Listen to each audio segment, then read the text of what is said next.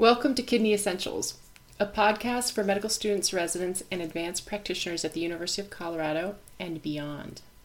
Today we are doing a mini bonus podcast to clarify some teaching points that we made on our very first podcast. Let's start with some introductions. Judy? So my name is Judy Blaine. I'm an associate professor in the renal division at the University of Colorado School of Medicine. My areas of interest are GNs, or glomerular disease, and podocyte biology. I have no conflicts of interest, and my Twitter handle is @JudyBlaine2. Sophie? Hi, I'm Sophia Ambruso. I'm an assistant professor at the Denver VA, and I'm on faculty at the University of Colorado School of Medicine. My interests are medical education, and I like to dabble in clinical AKI research. I have no conflicts of interest, and my Twitter handle is @SophiaKidney. And I am Sarah Young. I am at the University of Colorado. I practice out of our Anschutz Medical Campus. My areas of interest are critical care nephrology and lupus nephritis. I have no conflicts of interest, and I have a brand new Twitter handle, which is @KidneyCritic. A few housekeeping notes before we get started. Let's start with our mission statement. Sophie? Okay, so everybody, we are here to make nephrology more accessible and less intimidating. We want to provide concise nephrology pearls in each episode to help listeners understand renal pathophysiology, and we're here to make nephrology sexy, one episode at a time. And for our legal disclaimer, Judy? So this is the fun legal stuff. So this podcast is for educational purposes only. The views and statements expressed on this podcast are solely those of the hosts, and this podcast should not be used as medical advice or for treatment purposes. Okay, so as I mentioned at our introduction, on our very first podcast, we had an oversight, which fortunately was noticed by the esteemed Dr. Tom Burrell, who knows a little bit about salt and water. For those of you who don't remember, it was a podcast where we described a fellow of ours who had primary polydipsia and drank on the order of 20 liters of water a day. And while we made a mistake, we are now going to try to clarify that mistake. Yeah, just a disclaimer here, guys. This might be our first mistake, but probably not our last. So hang in there with us. We're trying our best. So. And also, please contact us if you find a mistake, because it's really helpful for us, and it will help to improve the podcasts. So what happened was, in an attempt to simplify the case for teaching purposes, we made up some values for our hyponatremic fellow Matt, who had too much water to drink. And the values, in retrospect, unfortunately, defied the laws of chemistry. Now, my explanation of this is going to test our ability to meet our mission of making nephrology more accessible and less intimidating.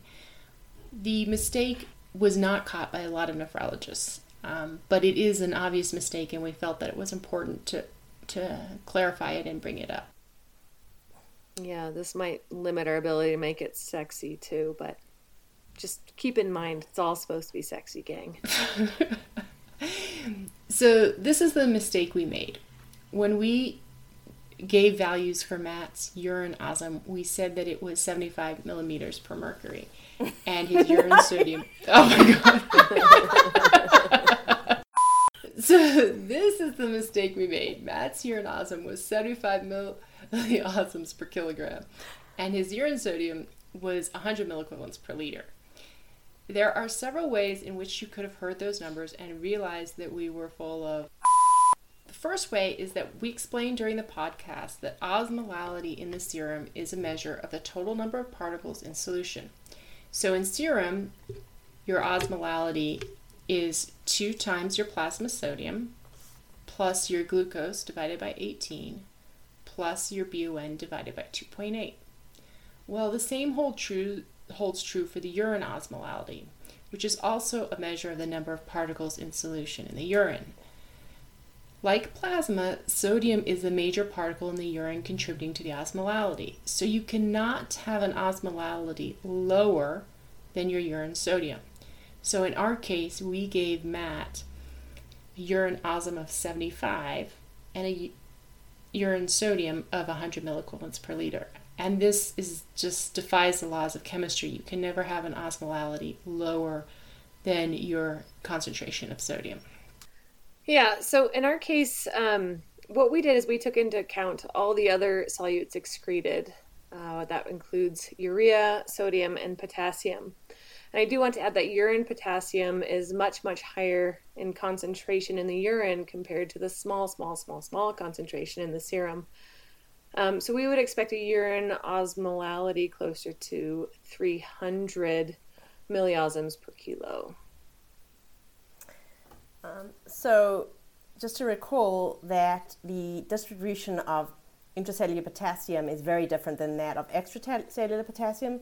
So there is much more potassium inside of cells than outside of cells, and the serum concentration of potassium is only 3.5 to 4.5 milliequivalents per liter, and the kidney is very important in regulating the serum potassium levels, and renal excretion of potassium is very, very important for this regulation. And so the kidney usually excretes quite a bit of potassium into the urine to maintain serum potassium in a normal range. And this is something that I conceptually think about a lot, and I just want to give this idea to other people to think about it this way. But when I think about the intracellular concentration of potassium, it would be the intracellular equivalent of 150 milliequivalents of potassium compared to the 3.5 milliequivalents that's in the serum. So that's the big discrepancy in where we are putting our potassium. Yeah, I almost feel like in the cells it's almost like infinite amounts of potassium, and then in the blood it's just very small, strongly controlled minuscule levels. And so, Judy, why is it important to maintain such a minuscule and narrow range of potassium in the serum? Because the electrical potential across your cells is maintained by having the exactly correct ratio of intracellular to extracellular potassium. And this is really important, especially for your cardiac myocytes. And if this balance is disrupted or not kept in that narrow range, that leads to cardiac arrhythmias that can be fatal. The second way that you could have realized that we had made a mistake is when we told you that Matt's urine sodium was 100 milliequivalents per liter. And we also told you that he was drinking 20 liters of water a day and hence producing 20 liters of urine a day.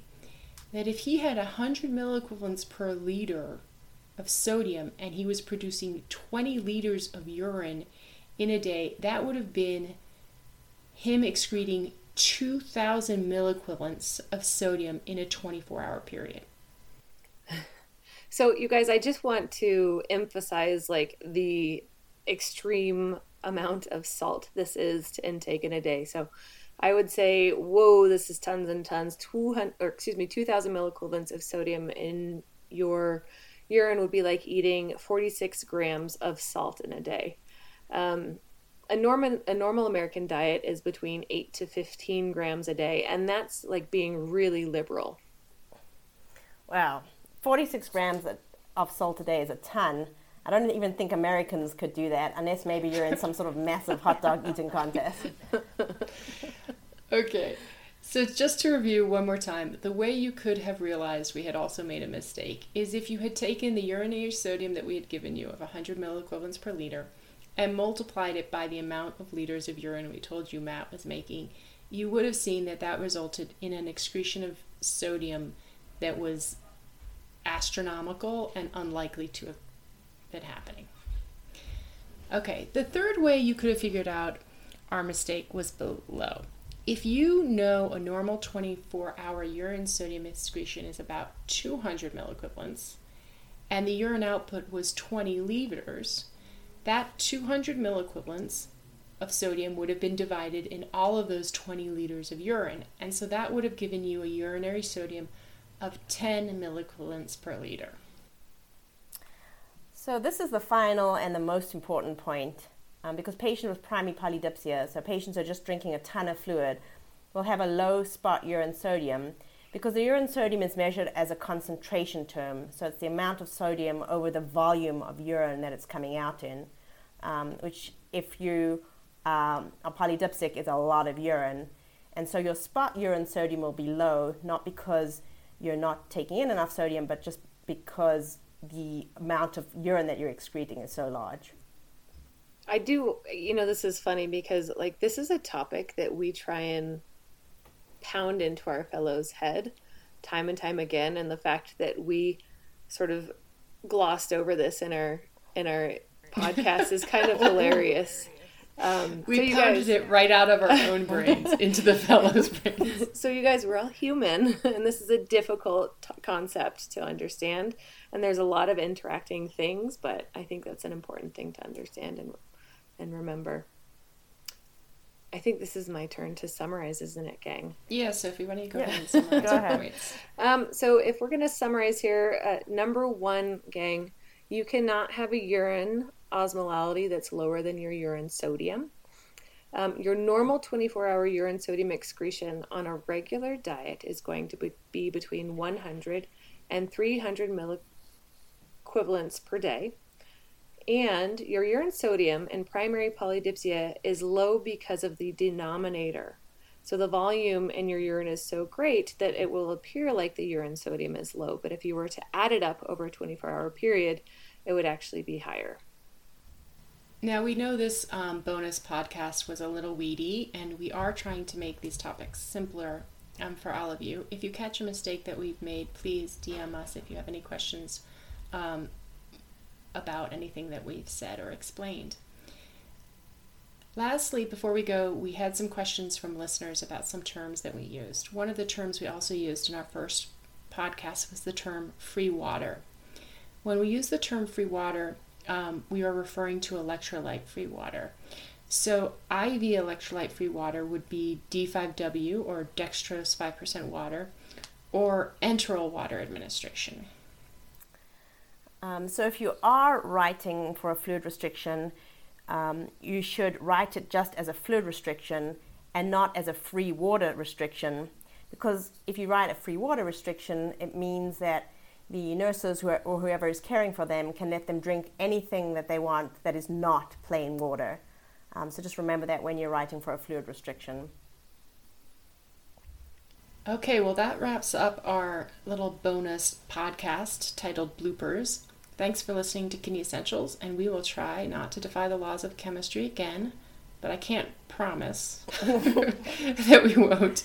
But by all means, keep us honest and let us know if we made a mistake.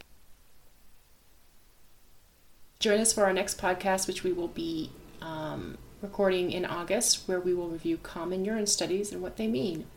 Woo woo! All right. Thank you to everyone for listening, and goodbye. Bye, and thanks for listening. Bye, everybody. We'll see you we'll talk to you next time. Okay.